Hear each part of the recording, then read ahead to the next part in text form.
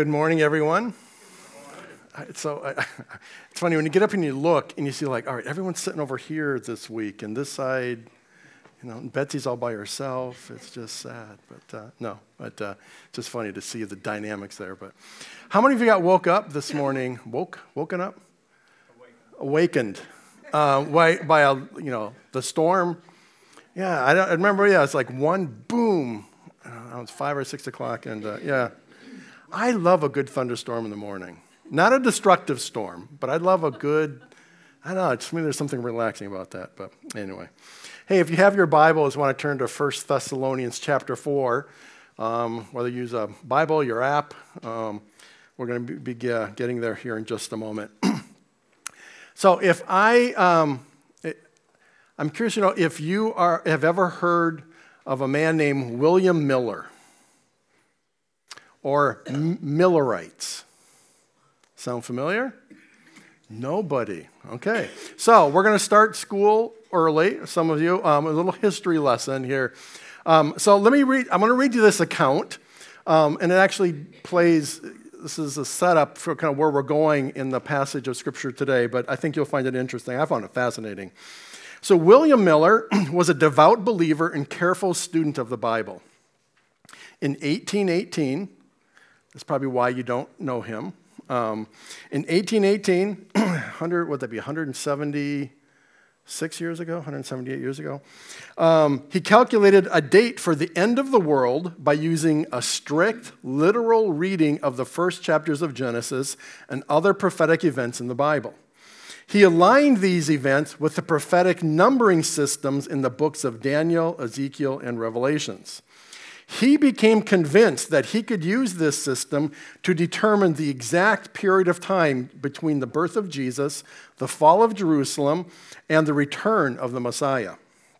Jesus, Miller predicted, would make his millennial return, and the world would end on October 22nd, 1844. 26 years from when he first started this process, or from when he actually calculated it. So after publishing a book about his theory in 1831, so 13 years later, he published a book. He set off on a speaking tour of the northeast parts of the United States. By 1840, Miller had gathered a sizable following between 50 and 100,000 people. Most of these Millerites, which is where it comes from, the term, lived in central and eastern Massachusetts, so it was a New England kind of a thing primarily. Their religious meetings had all the emotional passion of early tent revivals. So we're still 9 years before the big day is supposed to come. So as the year of the expected apocalypse neared, believers in the prophecy began to give away their belongings, abandon their crops, and sell their land. In the town of Harvard, one man sold his cows at a great sacrifice because there would be no one to care for them when he was gone up. Women in the Worcester area cut off their hair, removed the ruffles from their dresses, and threw or gave away their jewelry. And in some cases, everything they owned. Others broke up all their furniture, declaring that they would no longer have use for tables or chairs or beds. Wanting to be suitably attired for heaven, Millerites made long white garments for themselves that they called their ascension robes.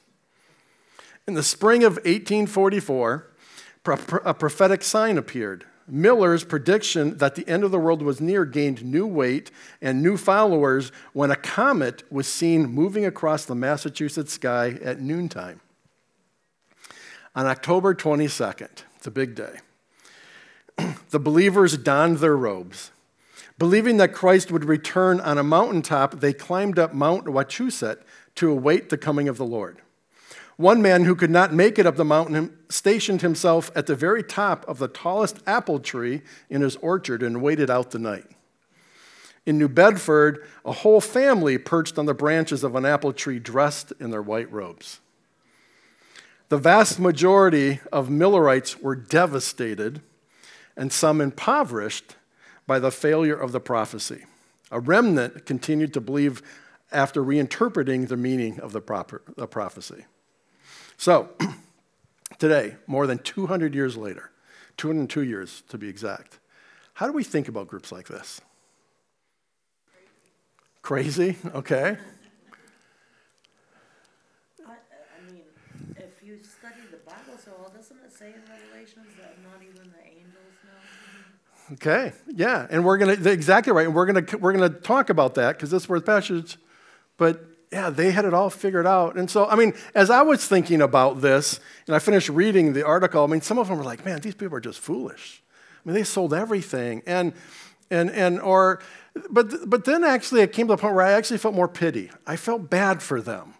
Because here's the thing, these were not bad people.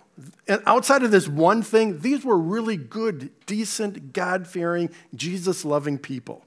They weren't trying to be weird. They just held this one thing very tightly and took it literally and believed it to be true. Here's the thing to remember, though. The Millerites were not the first, nor were they the last group to try to predict when Jesus was coming back. In fact, Jehovah's Witnesses, some of you may have had some familiarity with that in your past, or have neighbors, or have talked to people who've shown up on your doorstep to talk about their faith. But the return of Jesus is a central part of their faith tradition, and they predicted early on that 1878 was going to be the year, and then that passed, so then 1881, and then they recalculated, and just said, oh wait, we were wrong, it's now 1914, and then it was 1918, and then it was 1925, and then they waited a while, then it was 1975, and now they've stopped predicting because they realized it's just no good news, because to your point, I mean, we're told we're not to know. So, who was the first group to speculate on the return of second coming of Jesus? Any guesses? The apostles. And they did it when Jesus was still alive. I mean, so he hadn't even left yet. And they were like, I mean, it's really funny that in Acts 1, so he was crucified, he died, he was resurrected, and we know that there was for a 40-day period that he walked with his disciples before he went back up into heaven. In Acts chapter 1, they said, Lord, are you at this time going to restore the kingdom to Israel? In other words, you're coming, is this the second coming? Is this it? Is this what you're talking about? And this is, excuse me, when Jesus replied, it is not for you to know the times or dates the Father has set by his own authority. I just think that's very interesting. The very last conversation Jesus had on earth, the very last thing he talked about was the fact, hey, don't try to figure this out. No one knows. In fact, another verse, he says, I don't know. The angels don't. Only the Father knows when that time will be. Now, honestly, though, Jesus had only himself to blame in some ways. And the reason is because he talked about his second coming on numerous occasions. I mean, this was not some mystery. I mean, he talked about this openly. In Mark chapter 13, he talked extensively about the end time, what this is going to look like and what it would be like. And he concludes with this statement. He says, but about that day or hour, no one knows, not even the angels in heaven, nor the Son, but only the Father. But then he says, be on guard, be alert. You do not know when that time will come. So he's telling them, hey, pay attention, be on guard, be alert. In Luke 12, so I don't know if it's contagious or something here, but it's a front row thing. Luke 12, he says, I'm coming back, but even I do not know when it will be. But he did say this, there will be signs. In Matthew 24, he talks about this. In Luke 21, he talks about this. He says there will be wars and rumors of wars, famines, earthquakes in various places. So he says these are all symptoms. These are all signs that I'm coming again. And he says that when you see these things happen, to pay attention, be ready. This is when it is. And so in Luke 21, he says at that time they will see the Son of Man coming in a cloud with power and great glory. So Jesus himself kind of created that sense of expectancy and wonderment and as far as a sense of anticipation. And he did give some clues. He said, here's what's going to be going on. And so every time, there's, volcanoes and hurricanes and all these things. Now we've got plagues with COVID. And well, certainly this is it. We're in the end times. And I mean, there have been individuals who have made their livelihood trying to predict, and this is when it's going to be. I mean, I don't know anybody recently, but I know there's a couple of guys on TV for years, decades, reinterpreting Scripture with current events and said, well, you see this here? This is here. for the while, who's going to be the Antichrist? And so there's all kinds of things that get wrapped up in here. And so a lot of people spent a lot of time trying to wonder what's going on in the 2,000 years since Jesus left. And then Paul goes and throws another wrinkle into the whole equation. He adds another whole dimension to this. Now, for those of you who haven't been here for the last couple of weeks, we're working our way through 1 Thessalonians. It's a small book in the New Testament. Paul is, at this time, is on his second journey. He took 2 journeys to spread the gospel, share his faith. First time, he was primarily in what is in present-day Turkey. The second time, he ends up over in Greece. We know that he was in Philippi there for a while, but then people opposed him, and they didn't like what he was preaching, and so he was forced out of there. Literally by the threat of force, he left there, went to Thessalonica, and then some opposition rose there. So Paul is like 3 or 4 cities down the road, if you will. He ends up in Corinth. But he's really concerned about the people, the Christ followers who are still back up in Thessalonica. It would be as if Paul had come here and talked to us here in Statesville, but then there was a political opposition or the threat of violence, so Paul then went to Winston-Salem. And the same thing happened there after a while. From Winston-Salem, he went to Greensboro. And then he went to Durham, and now he's in Raleigh, okay? But he's concerned, so he sends someone back all the way to Statesville and says, hey, check on the people. How are they doing? And then so he sends Timothy back. And Timothy was there. We don't know if it's a few weeks, a few months, but it ultimately ends up coming back to Paul, meets with Paul in Corinth, and he gives them a really good report. Says really good things are happening. And so in response to this, Paul, in relief, writes this letter that we now have in our hands 2,000 years later that he wrote to the people in Thessalonica. And we've called it 1 Thessalonians because we also have another letter that was written to the Thessalonians, which we've called the 2 Thessalonians. So we're real creative in how we assign names for these things. But the first 3 chapters of this letter are incredibly encouraging. Just how much he loves the people is just so evident, and he's just complimentary and just really, really positive thing. And then when he gets to chapter 4, he starts writing about specific things. My sense is that when Timothy came back, he says, hey, things are going great. But they had this question.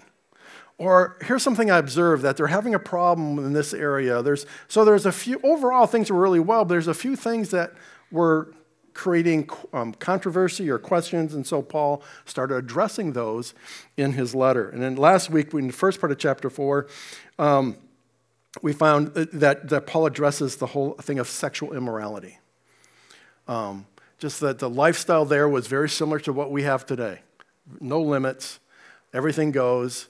And we learned there that Paul was encouraging me, listen, your body is the temple of God, and your body should be used for holy purposes, not for selfish purposes. And just was really encouraging people that way. Today, when you get to the second half of chapter 4, it becomes clear that Timothy also told Paul that there was something else going on there as well within the group, and that there was confusion about the eventual return of Jesus. And so Paul addresses that. So if you, again, have your Bible or have your Bible app, or we can follow along in the screen, we're going to be starting with verse 13 of chapter 4.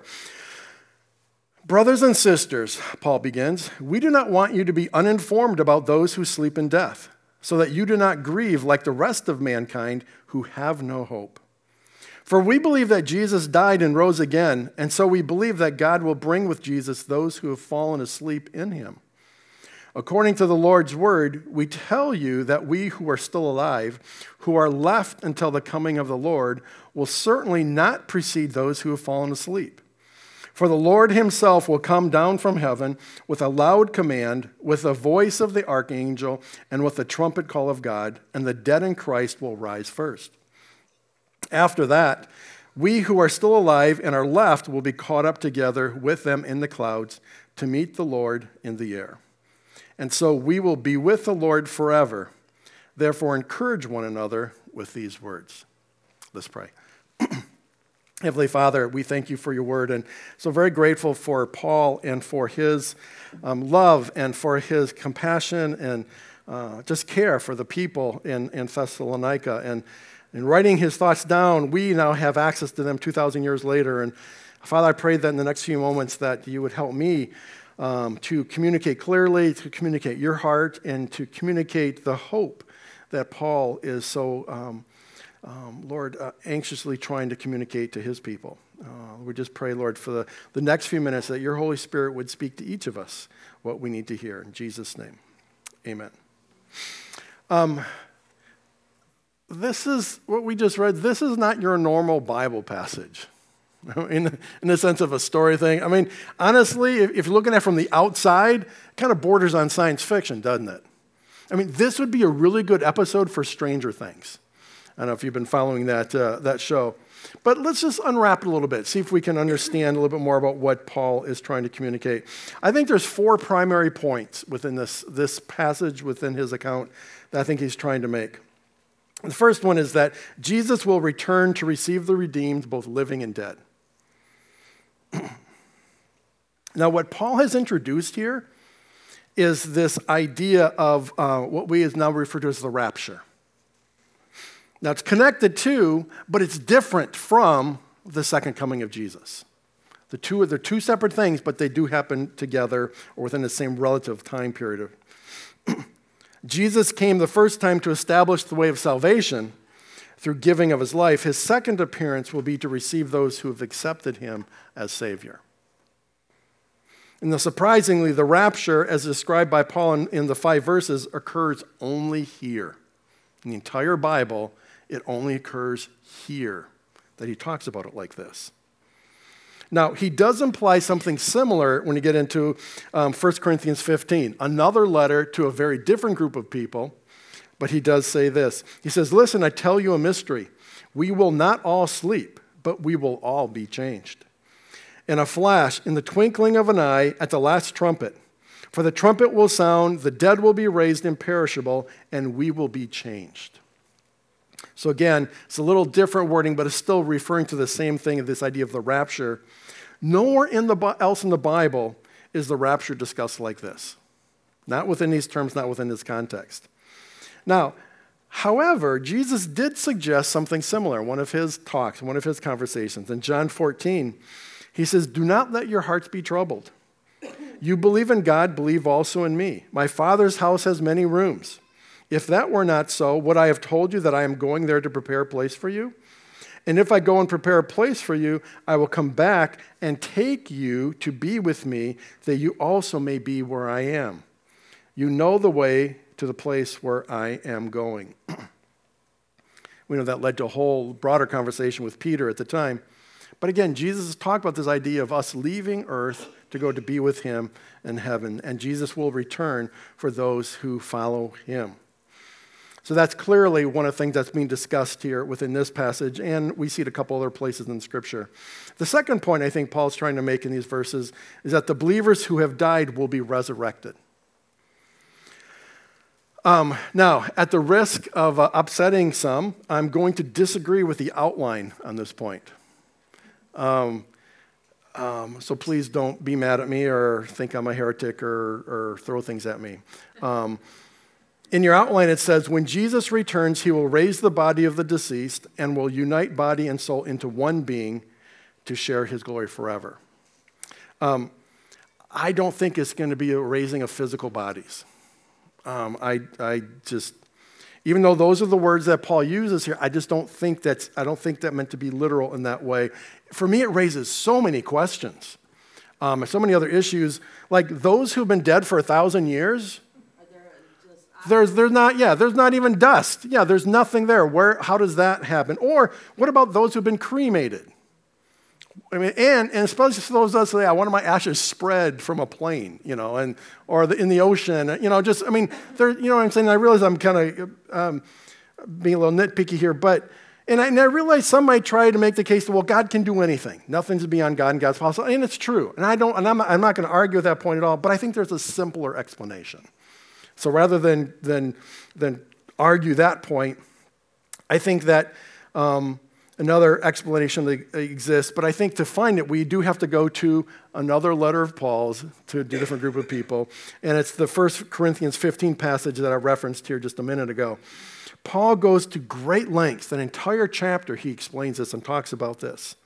And to paraphrase what he says in a lot of words here, he says that earthly bodies cannot enter heaven. Only spiritual bodies can enter heaven. And so essentially what he's saying is that your earthly body is dead, but we will receive a new heavenly spiritual body when that time comes. So what is Paul then saying here in 1 Thessalonians? How are we to understand this? I think that we have a clue in verse 17 when he uses the phrase, the dead in Christ will rise first. The dead in Christ. Here's what I think. I think Timothy came back to Paul and he said, Paul, I think the Christ followers they're concerned about those who have been part of their fellowship who are now dead. They were Christ followers, they were believers, and they're now dead. That when Jesus comes back, they're going to get left behind. They're going to get left out. What about them? And I think Paul was speaking to this, no, you don't need to worry about that. Paul was comforting them and assuring them that their loved ones would be included. They would also see eternity. They would also spend eternity in heaven. They would not be left behind. They would not be left out. That's my thought as what this means, that the believers who have died will be resurrected, is that they too will be in heaven. They too will have a spiritual body. They're not going to miss out on anything. You can rest assured. But I can understand that happening in that day and age where people didn't have Paul's letters like we have. They didn't have the knowledge. Well, wait a minute. What happens? And so these questions are very natural questions. And I think, though, that this is what makes better sense than anything else, that Paul's talking about the spiritual body that everyone will receive at that time. So, it's the second point. The third point I think Paul's trying to make is that believers who are alive at Jesus' return will be raptured. Now, this is where the Millerites, this is where they were at, and this is what they were responding to, this idea of the rapture. And the word rapture means to be caught up. And at Jesus' return, the believers who are alive will be transfigured and receive a heavenly body. They will exit the earth to be present with Jesus. That's what Paul is talking about here and in other places in Scripture. Now, the only thing that the Bible says about the rapture with any certainty, no one knows when it'll be. Everything else is up for discussion and debate, but no one will know when it'll occur. I think lastly, Paul wanted people to know that as believers, we'll be present with Jesus forever. Whatever challenges we face in this life will not last forever. It's not our future. These issues, these challenges eventually will come to an end. And as the redeemed, as those who follow Jesus, we will experience the wonder of being in the presence of Jesus and enjoy the blessing of heaven. For us, heaven will be a place of rejoicing and reunion, as Paul addressed earlier, and the place of reward as well. We see that in Revelation. So, those of you who are familiar with the Bible, can anybody point out to me or point me in a direction of where you can find a recipe for baking a cake? Anybody? Find one? No one's offering. Is there an actual recipe? Not exactly. Okay.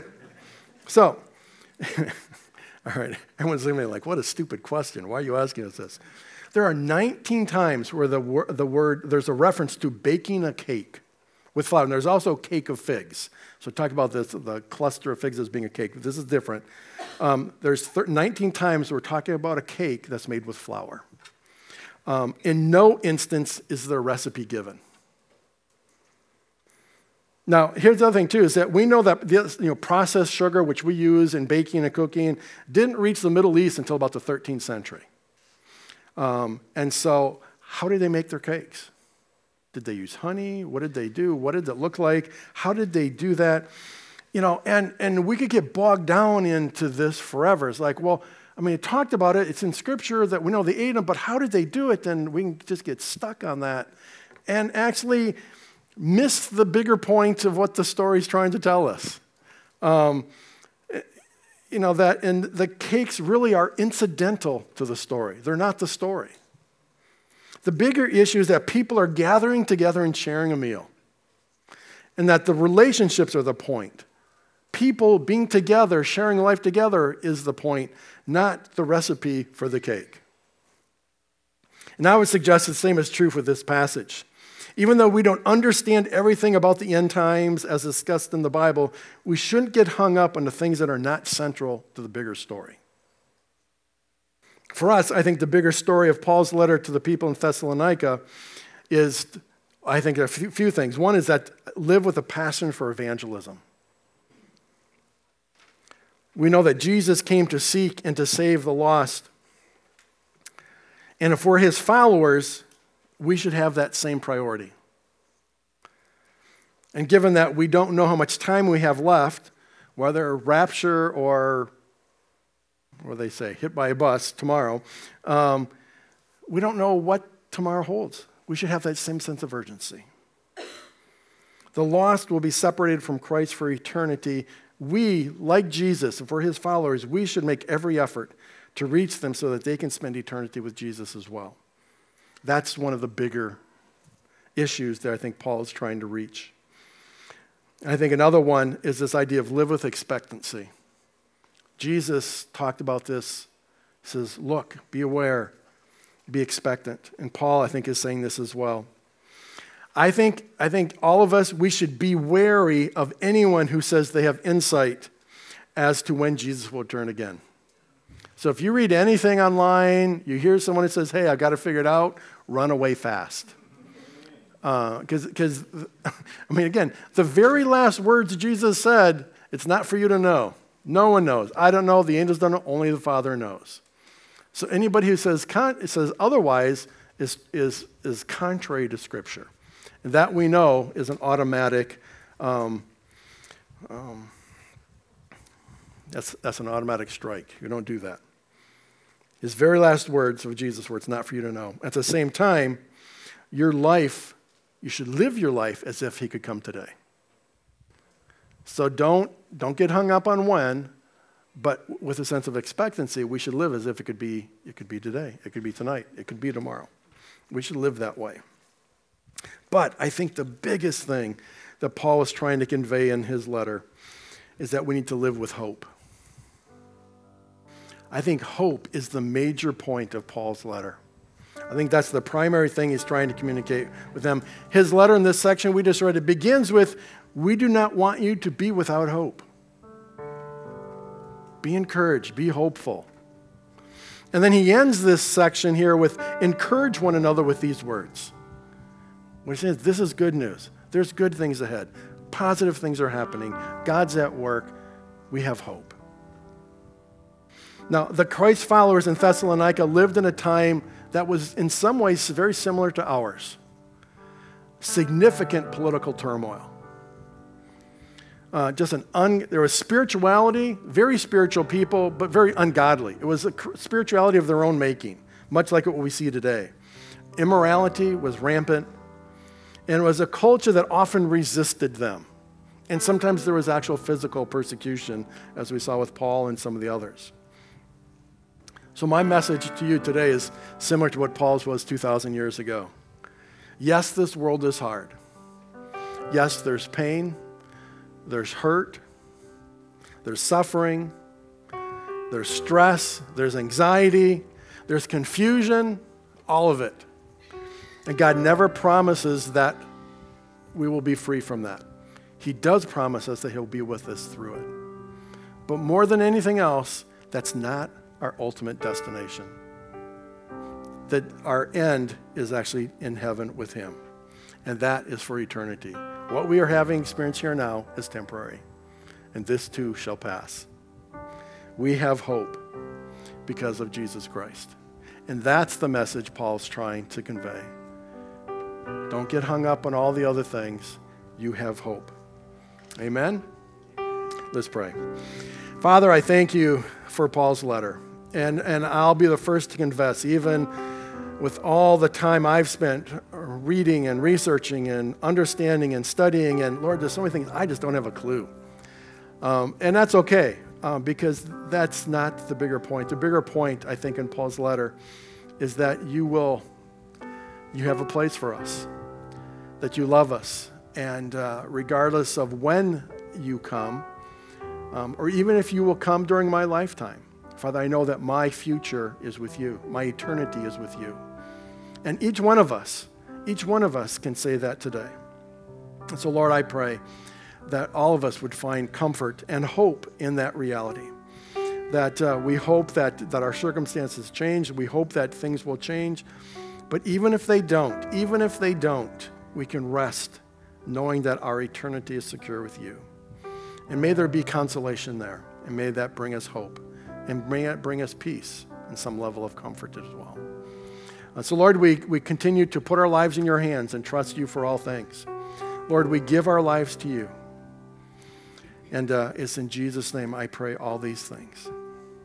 Amen.